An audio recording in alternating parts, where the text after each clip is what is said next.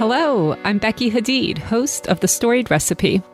As my weekly guests share their stories through the vessel of cherished food memories, we all become better cooks, more grateful for the gift of food, and we honor those that have loved us through their cooking. Hi, it is wonderful to be with you all today. I'm going to pose a question to you that today's guest, Craig Fear, posed to me in his most recent cookbook, and it's this. Why does the U.S. have 90,000 miles of coastland, yet import the majority of its seafood? As I said, my guest today, his name is Craig Fear. He's the author of 3 soup cookbooks, a certified nutritional therapy practitioner. He blogs at Fearless Eating, and he's a board member of the New England-based seafood nonprofit Eating with the Ecosystem, which promotes a place-based approach to consuming seafood. Craig fell in love with soups during his travels to East Asia, but in his most recent cookbook, the one that we're talking about today, titled New England Soups from the Sea, Craig returns to his roots. Now, to call this book a cookbook is actually a bit of a disservice because it is also a commentary on the historical, social, and financial reasons that the U.S. neglects the abundance, and I really do mean abundance, of seafood on its own shores. In fact, just another fact for you. In fact, another fact. We have more square acreage available here in the U.S. for fishing than for farming. Craig's book is also a primer on the types and uses of our seafood. And only after he does all that does he give us a huge collection of historic New England soups and chowder recipes. And we're going to talk at length about his favorite, a Connecticut clam chowder, which combines the best of the Manhattan clam chowder and the New England clam chowder. He says it might be very upsetting to some people, to diehard fans of either chowders, but he's going to tell you how he makes it, how to choose clams for it, and why he thinks this is the best chowder to try. Super excited to share this episode with you today. Before we begin, would you please take a moment to subscribe right there in your player? Thank you so much, and here's Craig.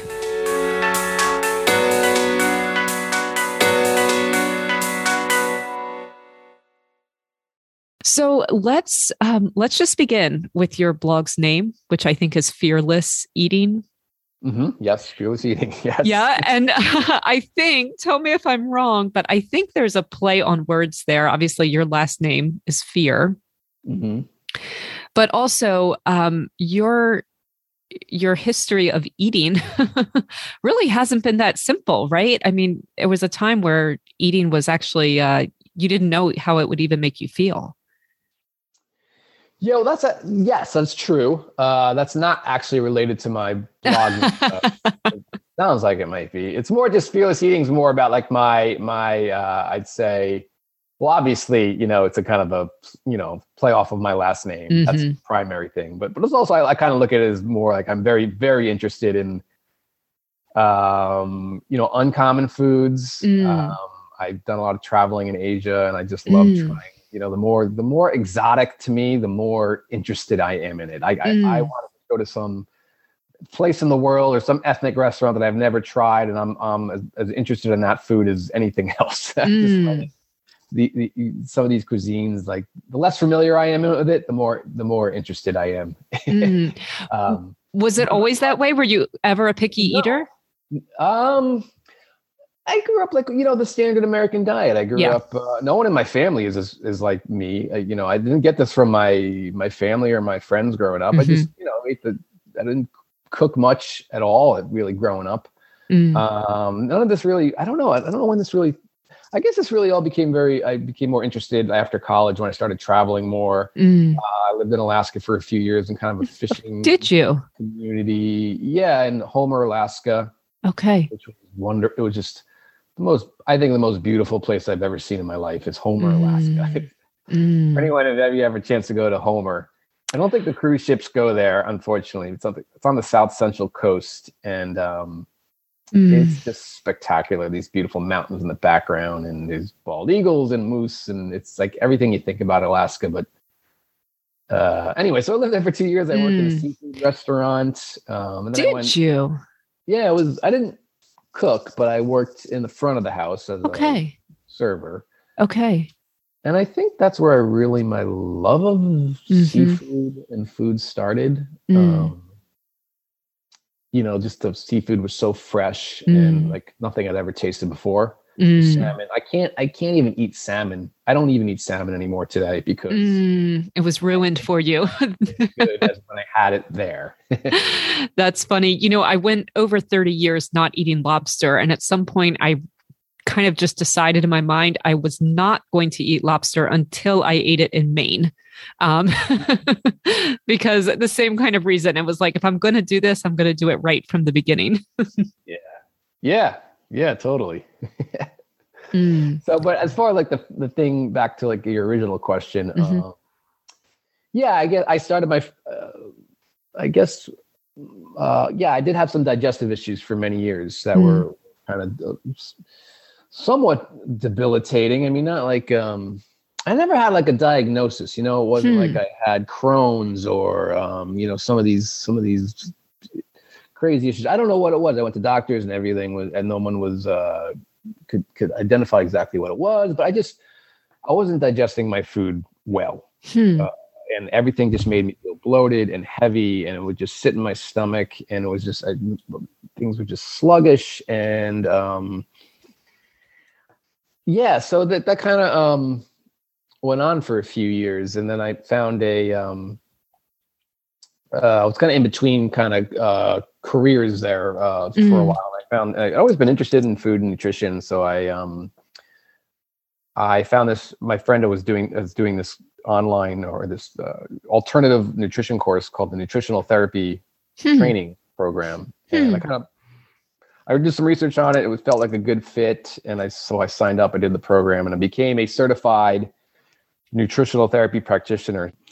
The course itself, introduced me to I kind of recognized that I needed to make some changes in my diet. At the time, I was actually a pescatarian. Okay. And I kind of got involved in a lot of I was practicing this style of meditation. And I'd heavily gotten into it. And within my circle of people, comes from India and the East. And so there's so many, it's 95% of the people are vegetarians. And I was reading a lot of, pro-vegetarian stuff. And it was the right way. I'm 100. This is how, everyone should be vegetarian, blah, blah, blah, blah. And then I had to look at and say, I don't feel well. Like I'm not digesting my food well. And I'm not like anti-vegetarian diet. Right. I think it can be very good for many people. Yeah. But I think I was, I look back, I think I was eating way too many grain-based foods. Interesting. Which can kind of like cause some digestive issues. Probably even if they're the really healthy whole grain type. Yeah. Yeah. And actually what I learned in my course is that whole grains can be really problematic for a lot of people if your digestion is a little bit weak. Yes. Yes. Because our body has to really kind of work to break down those grains. Right. The reason it's good for some people is the exact reason why it's actually quite impossible for others. Yeah. And I learned about like traditional preparations of grain, what cultures used to do before the advent of like industrialized foods. And they would like soak grains and ferment them and sprout them. And of course, you go to the supermarket, none of that stuff's soaked. And very little of it. Anyway, and so I've always been very thin. I've had a kind of a wiry kind of frame, and my body was craving more meat.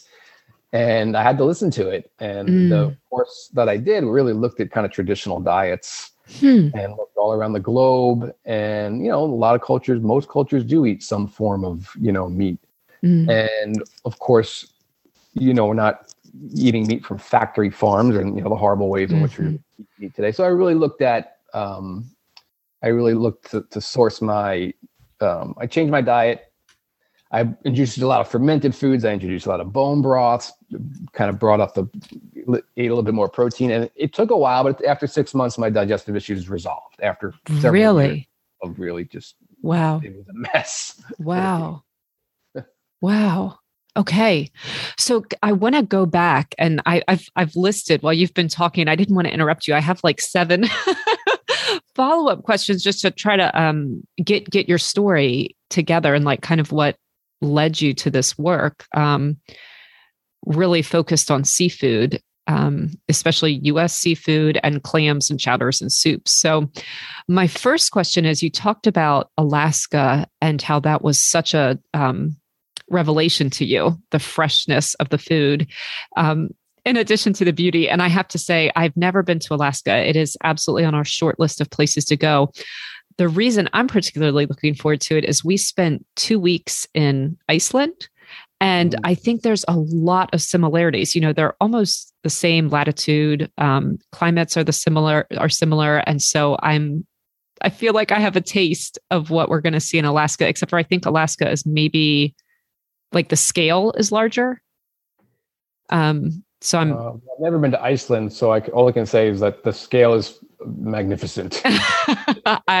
Yes, I hope it works. I hope that happens soon. It's amazing. Yeah.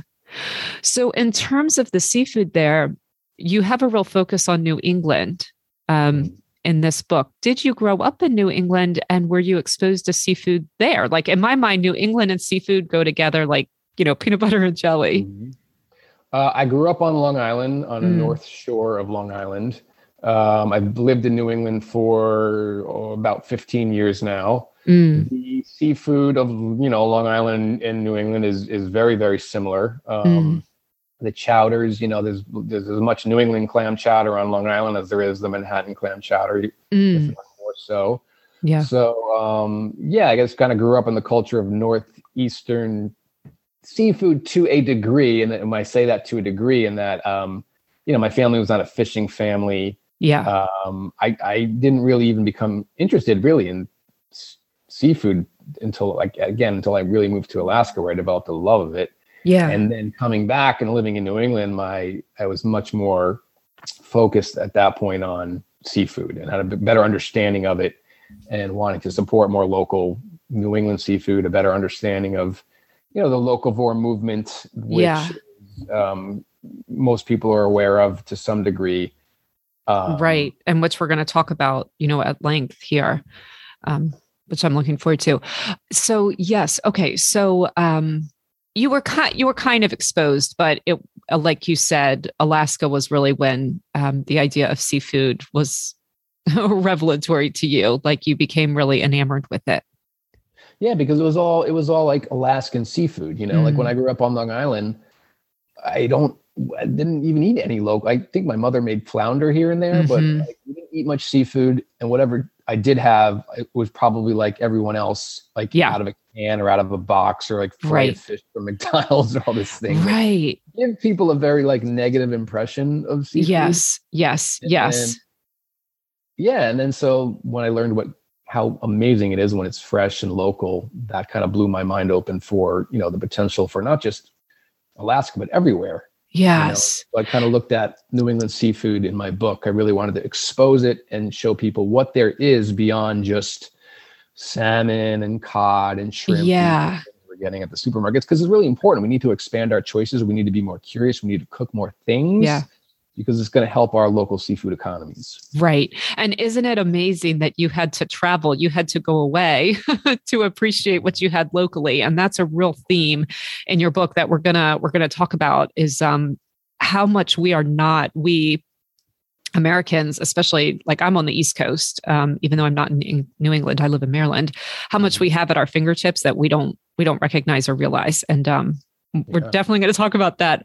I want to stick with your story for a minute, because my understanding is that it wasn't just Alaska, but also Asia, where you developed this love for seafood and soups that, again, you kind of like brought back to your homeland of New England. Can you tell us a little bit about that, your travels there? And sure, yeah. Yeah, so, how they affected your palate and your... I lived in Alaska for 2.5 years. So I spent 1 full year there, and I said, okay, let's see what an Alaska winter is like. And it was really fascinating. That's a whole different ball game, right? Yeah. And I love it. It was really great. Was it? After one, I was like, that's it. I'm not doing this again. It was like, and so the second winter came along, And I went to Asia I went to Thailand for the. You were like a retiree. Yeah. You were like a snowbird. You went somewhere tropical for the winter. That's great. Well, a lot of people do it. This is a very transient place. People come, they work in the summer, they work the fishing boats, the restaurants, and then they travel somewhere else. So I didn't know that. A lot of people, and Thailand kept coming up a lot. Oh, you should go to Thailand. Thailand's great, blah, blah, blah, blah. So I went for 4 months, and it was really eye-opening to see their food culture. It was just fascinating to see this, where the markets were just incredible, so vibrant, so much local, amazing food, and so much different than like our food culture, where you just go to the supermarkets and things are just in these, boxes. And especially with seafood, the seafood is just, it's whole. A lot of it's whole seafood. People get the whole fish, and they're much more knowledgeable about the local fish, much more variety of local fish. And you see it all, it's not just these neatly packaged fillets. You see it all fresh off the boats. And the soups, I just really got into the soups. I went back a few years later to other parts of Southeast Asia, visited other countries, and the soups just always grabbed me because I don't know, they're not like soups here, where I guess in America, like, soups are looked at as like, appetizers and a lot of cream vegetable soups you grew up with. But over there, they're full meals. They're noodle soups and rice soups and congee. They're like, you see them all. They're always kind of simmering in the streets and pots and big vats, and it's just such a part of the culture, and there's just so many different varieties and things, and I just fell in love with all that stuff. So that's where my love of soup really started, back there. Okay. I brought it into my work as a nutritional. Interestingly, I brought it into my work because I learned about when I started working with clients for many years, like bone broth was one of the biggest things I use with people with digestive issues. It helped me, and it has such healing qualities to it. So I was using those broths that I learned about, that I saw in Asia, and kind of using them with people and getting a lot of good benefits with them. And then, of course, using those broths as the base for a lot of different soups, so people can make it home. So I start helping them as they help me too. Yes. And you talked about their broths. They add a lot more of a, I think you were saying it was like a very different palate. They added a lot more of more sour notes than we tend to here in the US. Yeah. I mean, it's a different kind of food culture over there. So, a lot of, what do they call the 4 S's, sweet, salty, sour, spicy. So a lot of the soups have all 3 or 4 elements of those. So like types of, chilies, a lot of fish sauce, soy sauce, a lot of lime, tamarind for like the sour components, and even, sweetness, even a little sugar, something not overly sweet, of course, but even a lot of soups do have like a sweet component to it as well, to balance, nice balance of all those 4 flavors. And they're just so fantastic. Yes. And how amazing for us and lucky for us that we have your cookbook that kind of imported like all of that, again, back to your, the resources that you had right there on hand in your, I don't want to say hometown, but your, or homeland, but your home environment, I guess, of New England. So just chronologically, how did the travel and becoming a nutritionist and healing yourself, how did that all work together? So did you have the flexibility to travel because you were working as a nutritionist at the time, or was that like in parallel? That came later, actually. So I traveled when I was in my mid-20s to Alaska, and then to Thailand, and then I wasn't rich or anything, and money runs out. I only do it for a brief time. And then, I was lucky enough to have that opportunity to do it. And then, you have to come back and face the real world. And I was kind of sooner or later. In between careers and stuff. So I went back to school to be a nutritional therapist. And then kind of at that point, started incorporating some of the things I learned about broths and soups, and I was working with people for many years. And I couldn't travel at that point until about, I don't know, it took about 7 or 8 years before I was able to kind of go back again and go back to some different countries and kind of even dig a little bit deeper. And I wrote a book actually on Thai soups from my second trip to Thailand than my first. Although the first certainly informed it. And then it's just kind of like kept rolling. I wrote this, a little book on broths and soups just as a result of my nutritional therapy practice. And then I wrote the Thai soup book as a result of just going back to Thailand for the second time. Actually went back again a few years ago, just before the pandemic. And that in turn, like I took a step back and said, I never intended to write soup books. It just kind of happened organically. And I thought, well, gosh, I live in New England. What do I love more than anything? It's the seafood soups in New England. I mean, that's my first love. And here I am, I really believe in a place-based approach to eating. And here I am in New England, and I can really look at the seafood and bring in my love of broth and stocks from seafood, which I think is, fish stock, lobster stock, clam broth is not as well explored. And I thought there was an opportunity to like dig into that. Yes. And kind of, look at traditional old school recipes in New England that have been forgotten, but also show people how you can use these broths and stocks and create amazing new ones. Yes. Which I do in the book as well. So here, lo and behold, here I am with 3 soup cookbooks under myself. I never in a million years, I grew up on Long Island, and I never in a million years thought I'd ever be doing this, but here I am. Yes. Well, and I have to tell you, I think there's a real place for your book.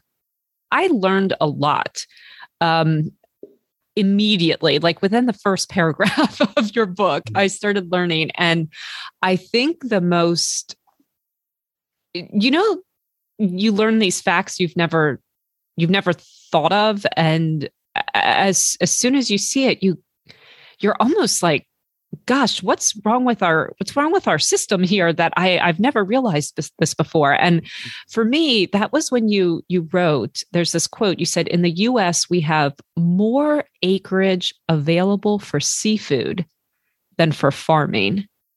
Yeah. And that blew my mind because like you talk about, most fish that we see in the supermarket is imported from other countries. And like you said, if you want to talk about an untapped resource in the US, I very, very, very, very rarely eat seafood, to be honest with you. But then when you say we have more acreage available for seafood than farming, that was just astonishing to me. So first of all, I want to ask us, go ahead. Me too. When I learned that. Yeah. Right. But it's like, well, it shouldn't be because we have this massive country with enormous coastlines. And then, like you said, when you follow the estuaries and the bays and Craig, I was like, whoa, there is something wrong that we don't realize this as a nation. You want to talk about untapped resources. Yeah. People don't realize, they don't appreciate how much we have. People don't understand how wonderful our fisheries are in the United States. They are so heavily regulated, more than any other country in the world. And there's just been this evolution of the past maybe 50, 60 years of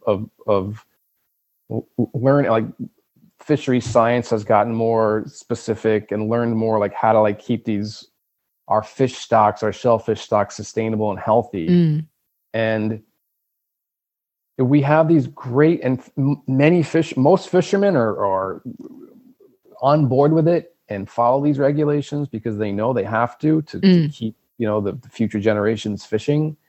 And we have so much, we have this exclusive economic zone 200 miles out from our shore. Yeah. That's now, most countries have this now. It's 200 miles from the coast is like, that's. Yeah. Who gets to decide that, Craig? Do we just kind of claim it? Or is that like an international norm? How do you just get to say 200 miles off any coast? Is that true? 200 miles off any coastline is considered part of the country? Yes. I think it's I think it's through the United Nations. They have a law, international law that if you have a coastline that 200 miles out is part of your country and you can do what you want with it. And so other countries can't come in. Like, so prior to 1976 is when we had our federal law, the Magnuson-Stevens Act, go into effect. That kind of, up until that point, up until 1976, anyone can come up to our coasts, and came up. Russia, European vessels were coming and just, taking whatever they wanted. And our fish stocks, not just ours, but probably all around the world, really plummeted. With Interesting. The best example probably being the collapse of the cod fishery, which didn't happen many decades later, but was certainly, the roots of that were decades before. And so kind of seeing the decline in fish stocks, throughout the 20th century, because the fishing technology had just evolved to such a point where, we were just catching so many fish because of the, steam and gas powered engines and the massive right. Yeah. Okay. Became obvious, like, we're going to overfish everything if we don't put some regulation here. So did that just become obvious to us in the US, or kind of the whole world acknowledged that roughly the same time? I don't know. I'm sure other countries must have acknowledged. We're seeing it. Right. Yeah. Yeah. So we've really done a good job of, like, putting some boundaries on our fishing water, our oceans, and regulating it. Like the commercial fishing industry is heavily regulated. Yeah. So I think there's a bit of a myth and misunderstanding that everyone, like, we're all commercial fishing is destroying the ocean. It's not. That's not true. If it can be regulated, it can be very sustainable, and we should really be appreciating how much we have here in the United States. Yeah. But what happens is we have this ridiculously perverse system where we export so much of this, very healthy seafood, sustainably managed, sustainably caught, overseas, and are importing tremendous amounts of seafood from waters where we don't know if they're well managed or not. We don't know if they're clean or not. Yeah. Because it fetches a cheaper price, and we're flooding our markets with this cheap seafood, which is why our fisheries, our fishermen too, are struggling. It's like we really community fisheries are kind of disappearing. They're really kind of struggling to hold on because they have to compete with these fish, shellfish coming, farm shrimp, farm salmon coming in from overseas. Which is, they're struggling to compete with these things. Yeah. As far as exporting, I think it's a lot of things. I think it's because, well, there's probably a lot of factors. Okay. But and I know in our country, like, our tastes in seafood has narrowed dramatically since, like, pre-World War II.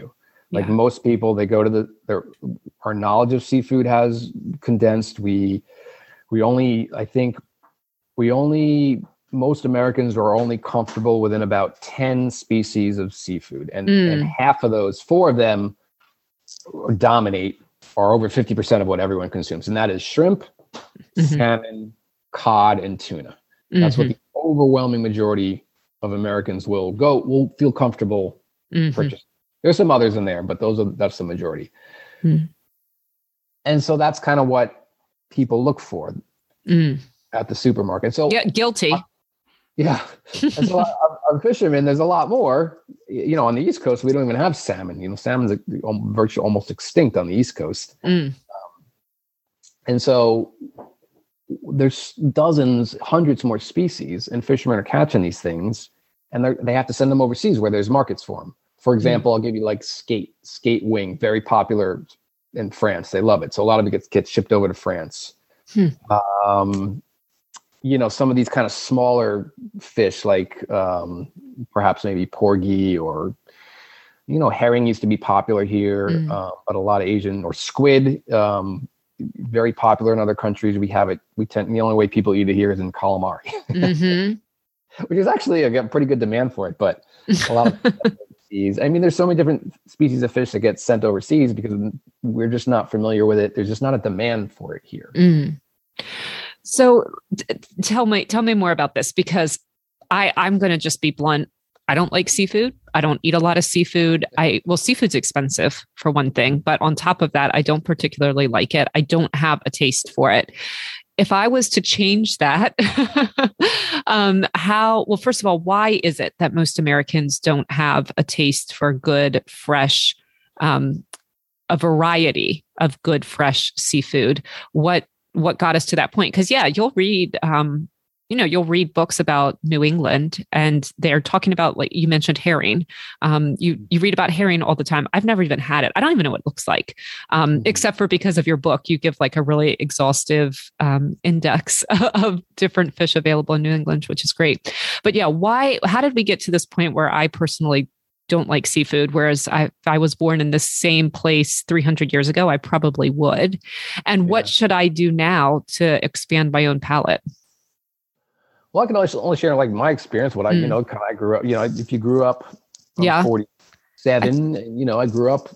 Yeah, we grew up similarly. I'm sure. Yes. Supermarket, right? And so the supermarket is based more of a global market. It's like foods from all over the country and international foods. And by the time 70s, 80s rolled around, there wasn't a lot of seafood is in cans and frozen fish sticks and And it kind of takes away, it makes it taste flat and fishy. And I think when you have a negative experience in childhood with fish, especially fish, right? It just like, you have something once and it doesn't taste good, especially fish. It just tastes overly fishy. That's a common complaint all the time I hear. It's like, some seafood's too fishy for me. It's too fishy. Right? I get it all the time. Fish is too fishy.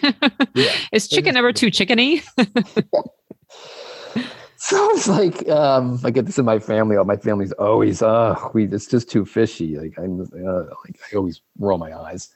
But growing up with that, it gives a negative impression, and then I guess a lot of people just are hesitant, because we don't grow up going to like fresh off the boats and where our mothers knew how. Our modern kitchens really aren't set up for seafood either, to be and you shared a story about a particular fish that you hated as a child, and then it turned out that you didn't know how to prepare it.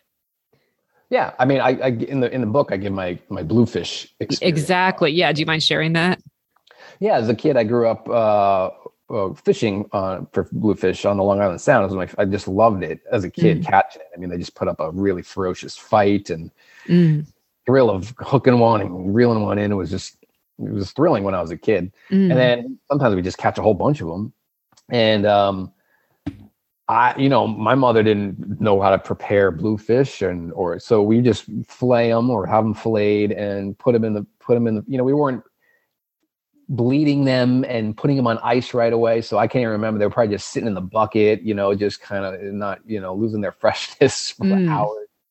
And then we fillet them and you put them in the freezer, and then like a month or two later, thaw them. They were disgusting. They just taste so fishy, right? And a lot of people, bluefish is fishy. Ugh, gross. But if you, treat it properly, which a commercial fisherman would, bleed it, put it on ice, get it to the market fresh, it is fantastic. It has become actually my favorite fish. Like I just, and it's seasonal. I love it because, you can only get it for a few months in the summer. It has a strong flavor, but it doesn't mean it should taste bad, like overly fishy. It has a strong kind of oily, it's an oil rich fish like salmon. And so they usually have a stronger flavor due to the polyunsaturated fats that predominate in them more than say like whitefish. But I just think it's fantastic and I love it now. And I think that's a lot of people have that experience from childhood, or their mother had to prepare something, or even maybe in the fish market didn't properly handle it, or even maybe at a restaurant, And the lesson is if you treat fish right and it's preserved, and even it can be frozen. Many fish can be preserved well frozen now. It should taste fresh. It should taste delicious. And I just love like the flavors of the sea. I just think they're like a briny flavor. I love fresh ocean aromas, and I think this is my favorite food. And I think if you don't like it, to try to like give it another chance. And, and you would say that one of the ways to give it a fair chance is to like establish a relationship with an actual local fishmonger. Yes. Yeah. They're the kind of the conduits between like, the fishermen and they have a great knowledge of, usually have a really good knowledge of fish, and obviously want to sell you something that tastes fresh and good. And you can always I say in the book, get to know your local fishmonger and ask them questions and ask them what's local, what do they recommend. They're going to be a good source of a great resource for you if you're like new to it. Right. Now, you talk about 75% of my listeners are Americans, but obviously not all of them live on either one of the coasts or along one of these estuaries, inlets, lakes, something like that. Let's say somebody from Oklahoma is listening. You would say they still have good options to support local and ethical, well, maybe not local, but ethical U.S. farming. Yeah. Well, I say that just to simplify, when you go to the fish market, sometimes it can be confusing. There's a lot of different labels. What's sustainable, what's not. And so I think to simplify it, I just tell people, look for anything caught in the U.S., any seafood from the U.S. Okay. Sustainable.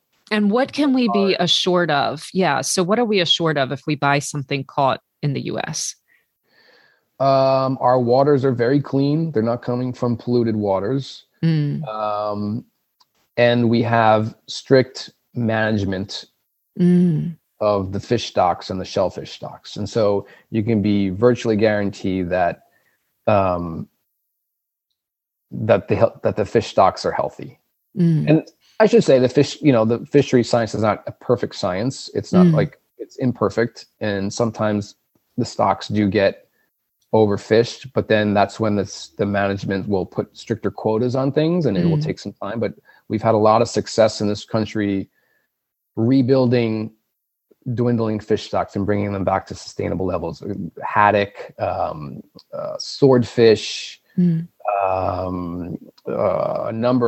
species have been overfished in the past, and then quotas or even stopping fishing for a while. And then over time they rebuild. And so to have that management system in place, and a lot of fishermen, most fishermen, like being on board with that it's a sustainable system we have in this country. So when you go to the fish market, if it's from the United States, and I should also say, our shellfish, many types of shellfish that you're going to get at the market are farmed, and shellfish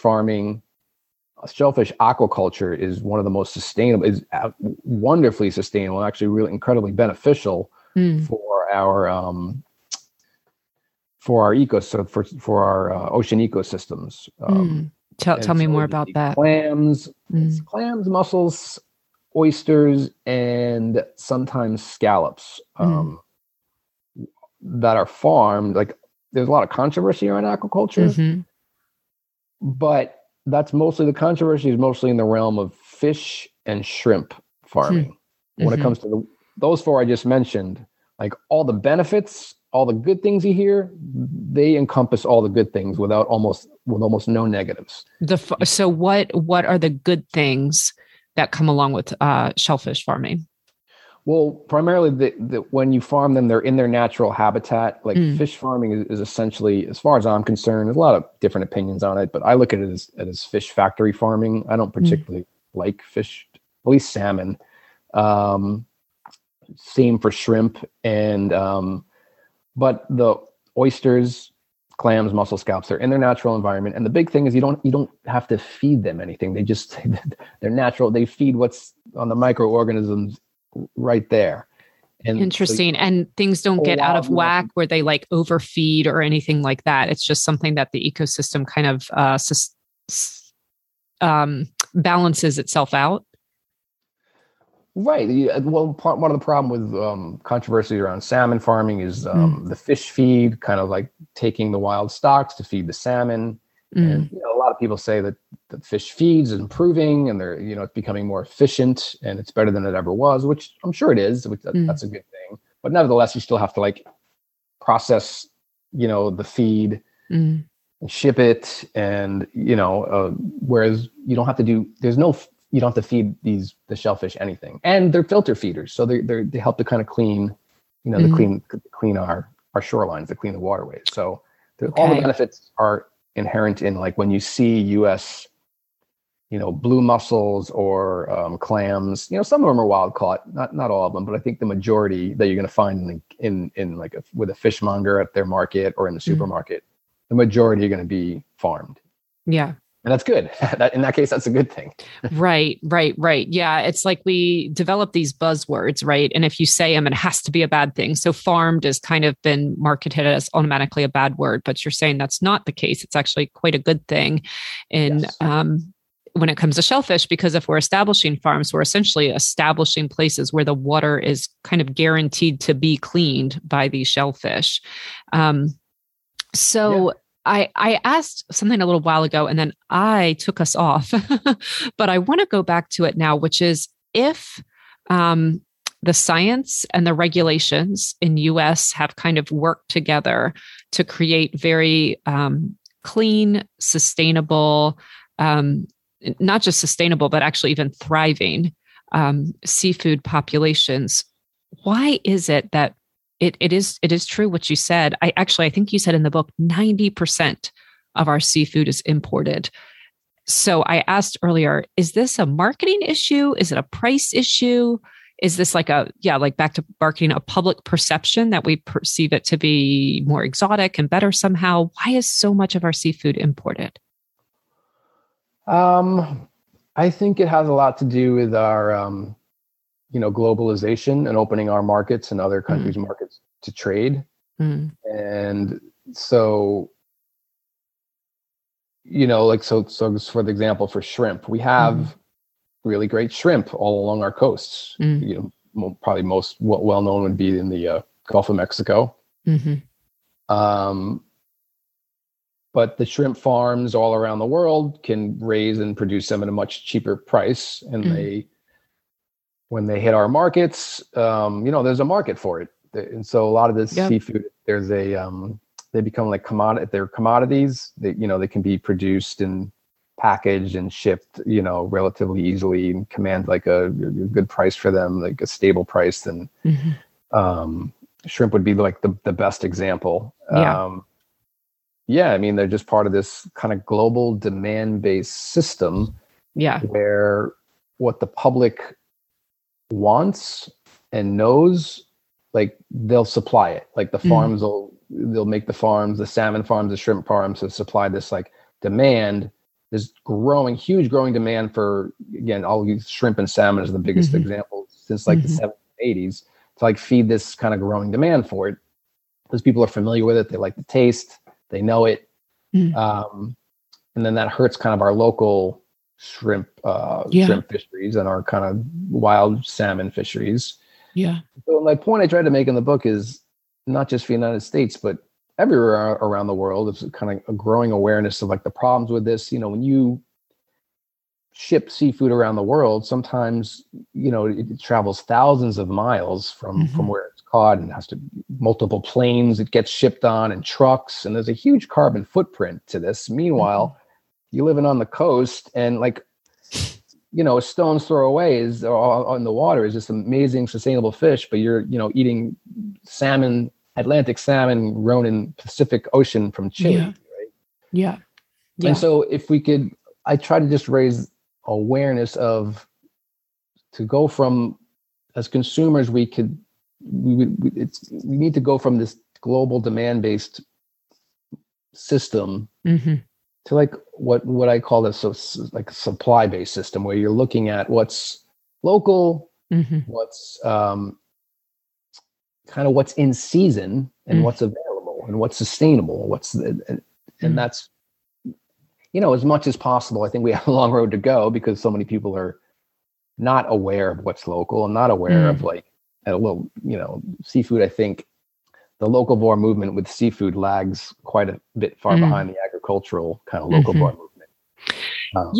Yeah. And I think you're right. A lot of it has to do with this idea of tastes. And so I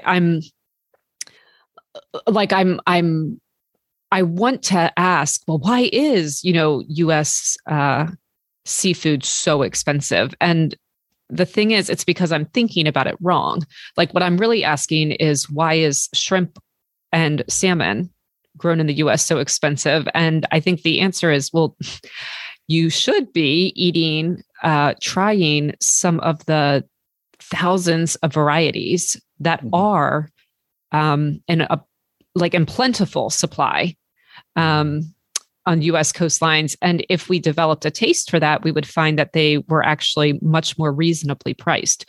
So you talked about some bargain seafoods, which bargain seafoods makes it sound like it's not going to be good quality. So I liked that you kind of said a better way of saying it is undervalued fish. So some undervalued fish that we should be trying. We don't really know about it, so there's no demand for it. And but if we tried it, we would find that it was reasonably priced and brings us all this benefits of seafood. So tell us a little bit about some of those undervalued fish. Yeah, sure. So let's see. I can pinpoint a few of them. So like in the a lot of people that for whitefish, they go right to like cod and haddock. Right? Mm-hmm. So cod fishery has been struggling a lot in the past decades. Just U.S. or worldwide? I think mostly in the Atlantic Ocean. Like in I think it collapsed in the 90s. It's never kind of recovered to what it used to be. But it's still like it can be fished. There's still a lot of cod out there. But it would be good to like choose alternatives to cod. And there are fish in the cod family that, I mean, it's hard to almost taste the difference. They're very similar. So one would be Atlantic pollock is in the cod family. I like it better than cod. I think it's a little bit firmer. I like its flavor a little bit better, but it's very subtle. And that's the thing with whitefish. I try to make the point that the difference is not a dramatic difference in the flavor of different types of whitefish. Well, yeah. And especially, go ahead. Sorry, I apologize. It's not apples and oranges, like if cod versus like a halibut. Yeah, it's different, but it's not dramatically, it's not right. Well, and especially when you're putting it in a soup with all these different flavors, really, how much difference are you going to tell? It's not like it's on a plate unseasoned, a taste test between one and the other.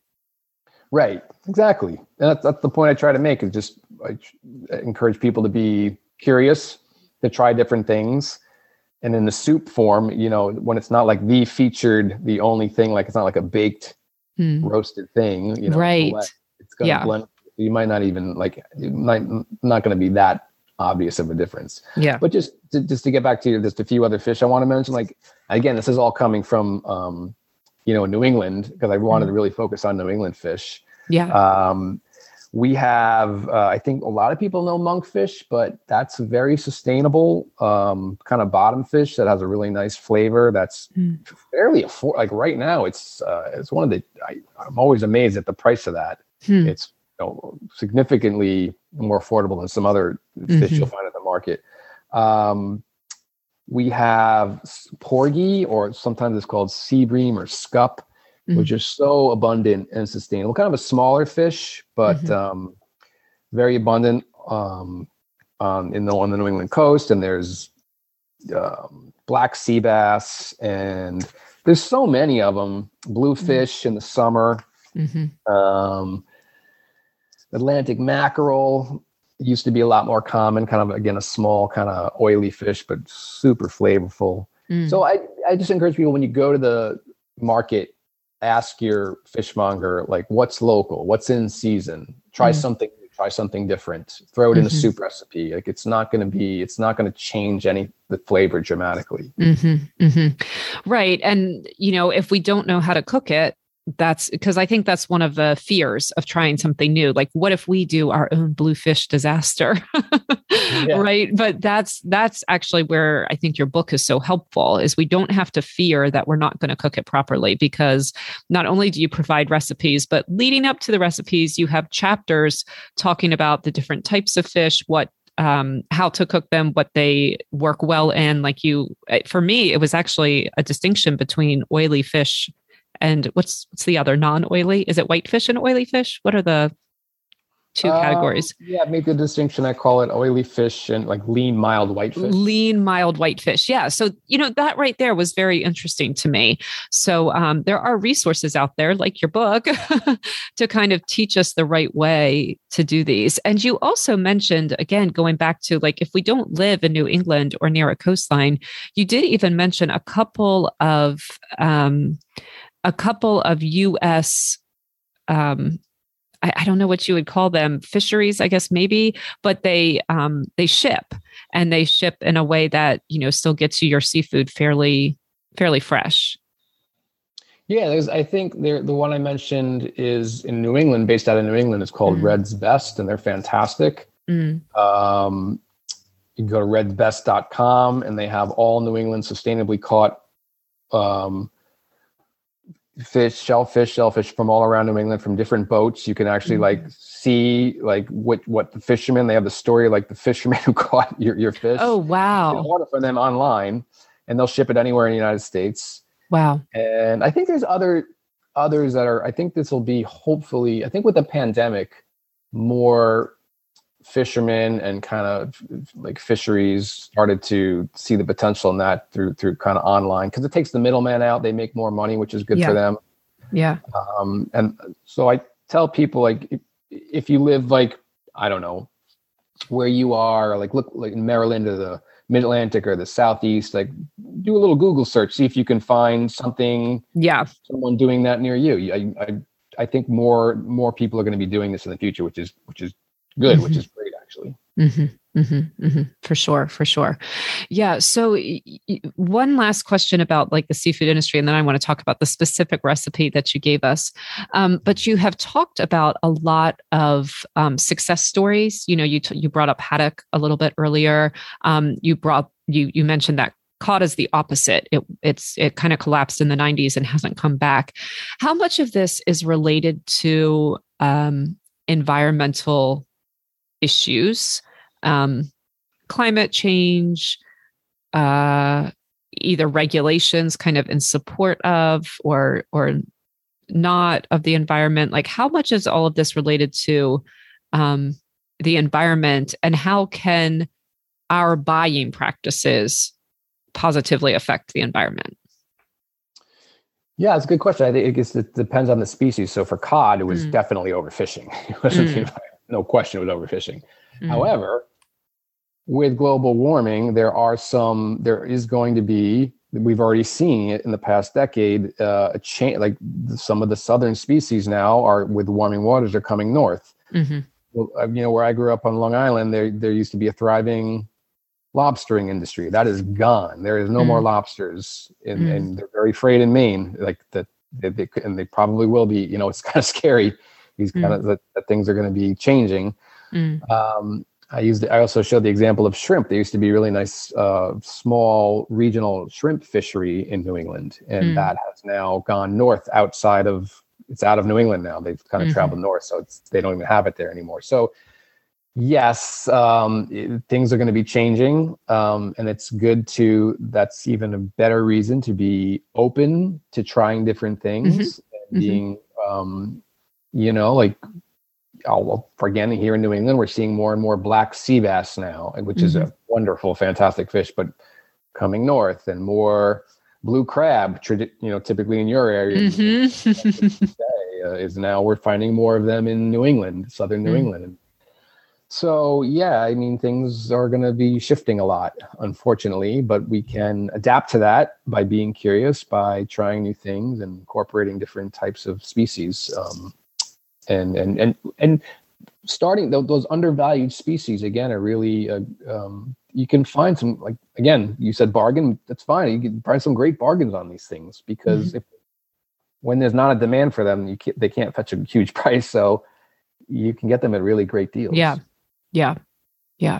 Wonderful.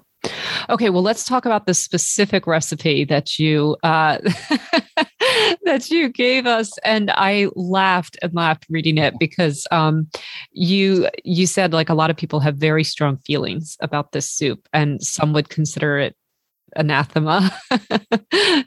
So you called it Connecticut clam chowder, but you said most people wouldn't recognize it under that name. So tell us about the soup, the flavors in it, why it's so controversial, and how it evolved, how the recipe evolved in your own kitchen. Yeah, there's a whole story behind this recipe. I guess that's apropos for your podcast. So when I was started doing this cookbook, obviously I knew I had to knock it out of the park with the chowder chapter. I wanted to just, around New England, there's different regional styles. There's obviously the two that everybody knows, which is like New England clam chowder, the creamy version, and then Manhattan clam chowder, right? The tomato base. And there's a lot of because debate and, arguments over a lot of New Englanders just hate Manhattan clam chowder. Think it's, no part of tomatoes should be absolutely no part of any chowder. But it is a common, it is on the southern coast of Connecticut and Rhode Island. It's just as common as the creamy white chowder, if you want to call it that. So when I was doing, I'm doing the research for the book and creating and doing these different regional things. There's also like Rhode Island clam chowder and a Maine clam chowder. I found this thing online called the Long Island clam chowder. And I'm from Long Island, and it just baffled me. I'd grown up, it was like a different style. And I'd never seen this on Long Island. I never heard of it. No one ever made it. I never saw it in a restaurant. So I did some poking around, and I was confused if it was really like a thing or not. Yeah. Or if somebody just kind of slapped a name on something they tried one day. Yeah. It just it seemed to be gimmicky. Like when they kind of what they did is they combined New England and Manhattan together. Yes. And Long Island's just geographically between like Manhattan and New England. So that's kind of the name. So yeah, lo and behold, I did find a few places online that were actually serving at 2 restaurants. And my parents still live in the town I grew up in on Long Island. So one of these places was not far from where I grew up. And so I'm like, I went straight there. I'm like, I got to try this thing. What is Long Island clam chowder? And it was terrible. It was was it? I was insulted. I was kind of angry at it. What did you not like? Well, it was clear from what they served me. It was very clear and obvious that all they did was take a ladle of the New England and a ladle of the clam, the Manhattan, and put it in the bowl. I could see it was like evenly. It was like not colored evenly. Oh, wow. It wasn't any good. And I was like, well, that's not hard. Like, what's... Yeah. There's nothing thoughtful about this. Yeah. It was just a gimmick. And I thought, okay, this is just a gimmick. It's not a trend that's catching on. Right. It's just a silly little thing that, I don't know. Anyway. However, it did kind of make me think, wait a minute. There's some potential here. I thought, you know what? I bet I could make. It just gave me an idea. Like I could make something like this, and I could make it taste a lot better. So I did. I went home and I made it from scratch. And all I did, it's nothing crazy, but all I did was make a base of a Manhattan clam chowder, which is the red, but without all the vegetables, like no peppers, no carrots. That's one thing I kind of agree with a lot of people. Like there's this kind of sentiment that Manhattan clam chowder is sometimes just tastes like just a boring vegetable soup. And I totally agree. Interesting. My Manhattan clam chowder recipe in my book, I took out a majority of the vegetables. And when you do that, I think the flavor of the clams come through beautifully. And it's actually delicious. It's actually, I know a lot of New Englanders won't follow up on this, but if you make a Manhattan clam chowder from scratch with real quahog hard shell clams that you steam yourself and use the clam broth, it's fantastic. Like clams and tomatoes, they're just as good as cream and tomato. Cream clams. It's just a matter of opinion. So anyway, all I did was make the Manhattan kind of like a more refined, toned down version of Manhattan, and you just finish it off with cream. It's delicious. Well, you will never get an argument from me on adding cream to anything. No, I'm not a purist. I'm not a Boston or a Red Sox or a Yankees fan. So I don't have a dog in the fight. But yeah, you can't go wrong adding cream as far as I'm concerned. And a lot of tomato soups have cream added to them. Like Sure. that idea is not uncommon. So the idea of, and tomatoes and seafood and cream and seafood are both common combinations. So, hey, you've sold me. I'm excited to try it. My question as I go into making it is, well, I have two. First of all, you talk about like the outcome of the soup, right? This isn't a novel idea. The outcome of any dish depends entirely on the quality of the ingredients. And so you talk about the quality of the clams and the quality of the tomatoes. And so how should I, and anyone who's going to make this recipe, how should we shop for our clams and tomatoes? What do you recommend there? Yeah, that's like, especially the clams, that's like the most important thing. And also I just want to go back real quick because I just want to clarify, like although this chowder is, I got it from Long Island, it really, I felt it was a gimmick. And so I thought the spirit of the chowder, even when I made it, was really Connecticut, because Connecticut really does sit right between, it's right like that dividing line between Manhattan and got it. Other parts of New England. So I just gave it to Connecticut. I see. Connecticut's like Sweden in this story. Or what was Switzerland, right? It's neutral. I gave it to Connecticut. So it's Connecticut clam chowder. Love it. Yeah. Yeah. So, so for the ingredient in all the recipes, not just this one, all my chowder recipes, I really emphasize purchasing whole quahogs, the quintessential hard shell clam of New England. Okay, so is there a soft shell clam? Yes, there is a soft shell clam. Okay. Steamers. Yep. Oh, steamers are okay, and are they actually? Give me a little clam lesson here. What do I need to know? They're not. The shells aren't soft. They're just. They're more brittle. They're thinner than hard shell clams. I don't. Okay. Why they call them soft shell? They're not. Okay. And this isn't like an age thing that the soft shell is younger or anything like that. They're kind of they're different. Yes, they're different species. Or okay. Yes. And you can make a chowder with soft shell clams, and I actually have one recipe that does a main clam chowder, which they often will use soft shell clams. But most chowders really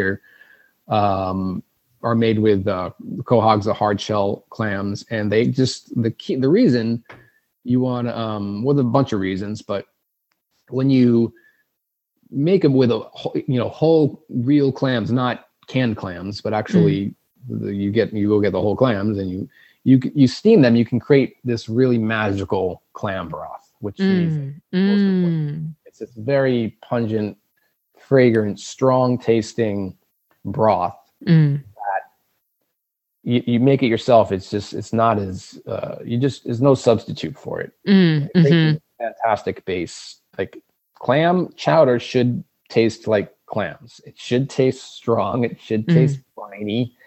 And so when you use canned clams, you don't have that strong tasting clam broth. And I don't find it to be as, it's not nearly as flavorful. And in canned clams, they're really they take out the clam belly. So it's really just the muscle. They're okay. I mean, interesting. Just keep that clam belly when you steam the clams, you get the clam broth, and then of course you get the clam meats, and you can chop them up a lot. You don't have to chop them up as fine. I can find you just get those nice meaty, juicier pieces. Okay. So you get the really just wonderful clam flavor when you use quahogs yourself, when you buy them yourself and you steam them. Okay, that's what I'll do. How about the tomatoes?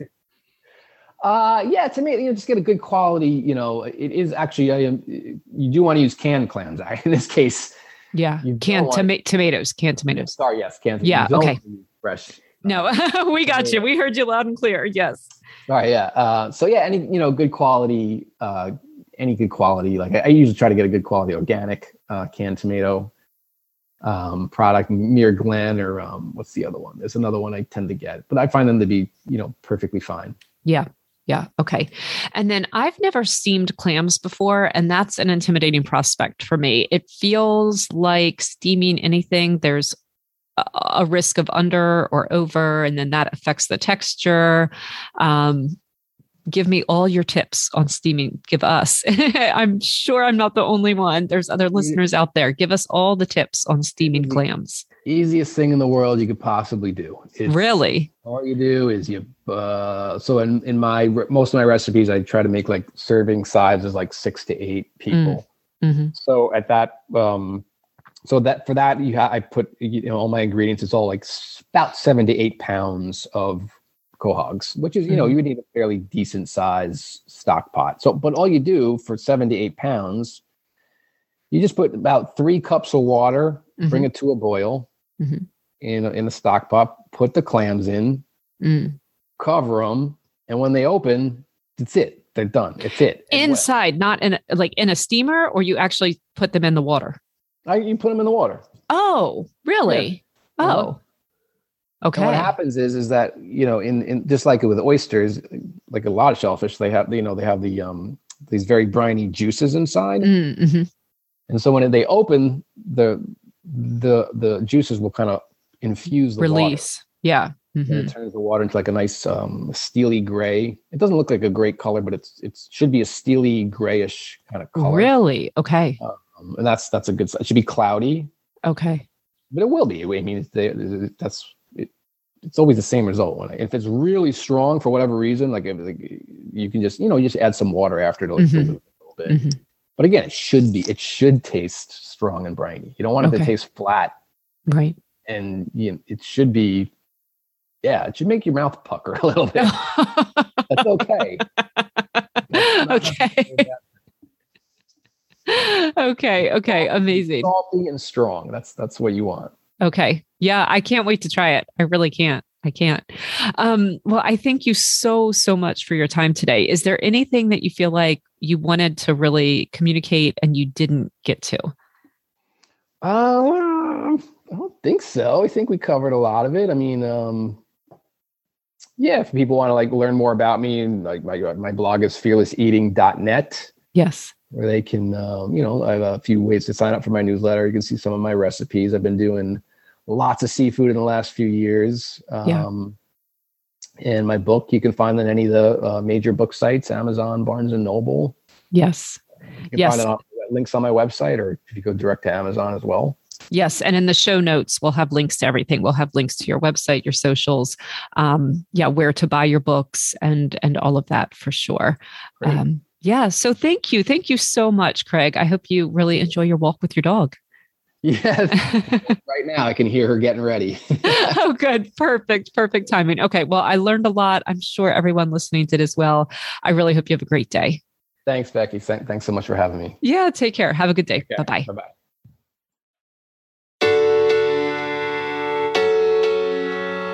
Thank you all so much for tuning in and for listening today.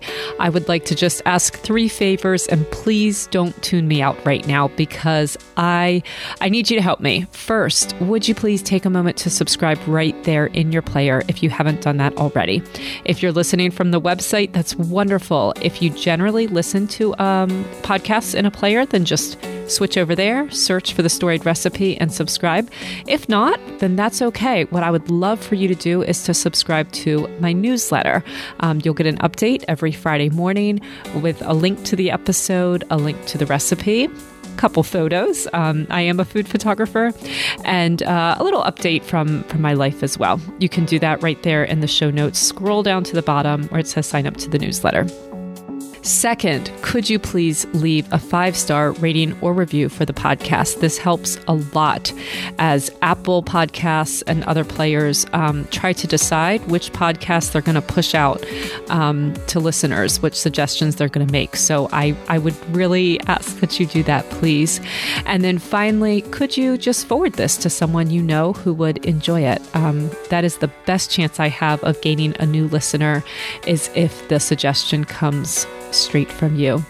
Thank you all so much. Thanks to Craig. You can find all of his contact information right there in the show notes, as well as a link to where to buy all 3 of his books.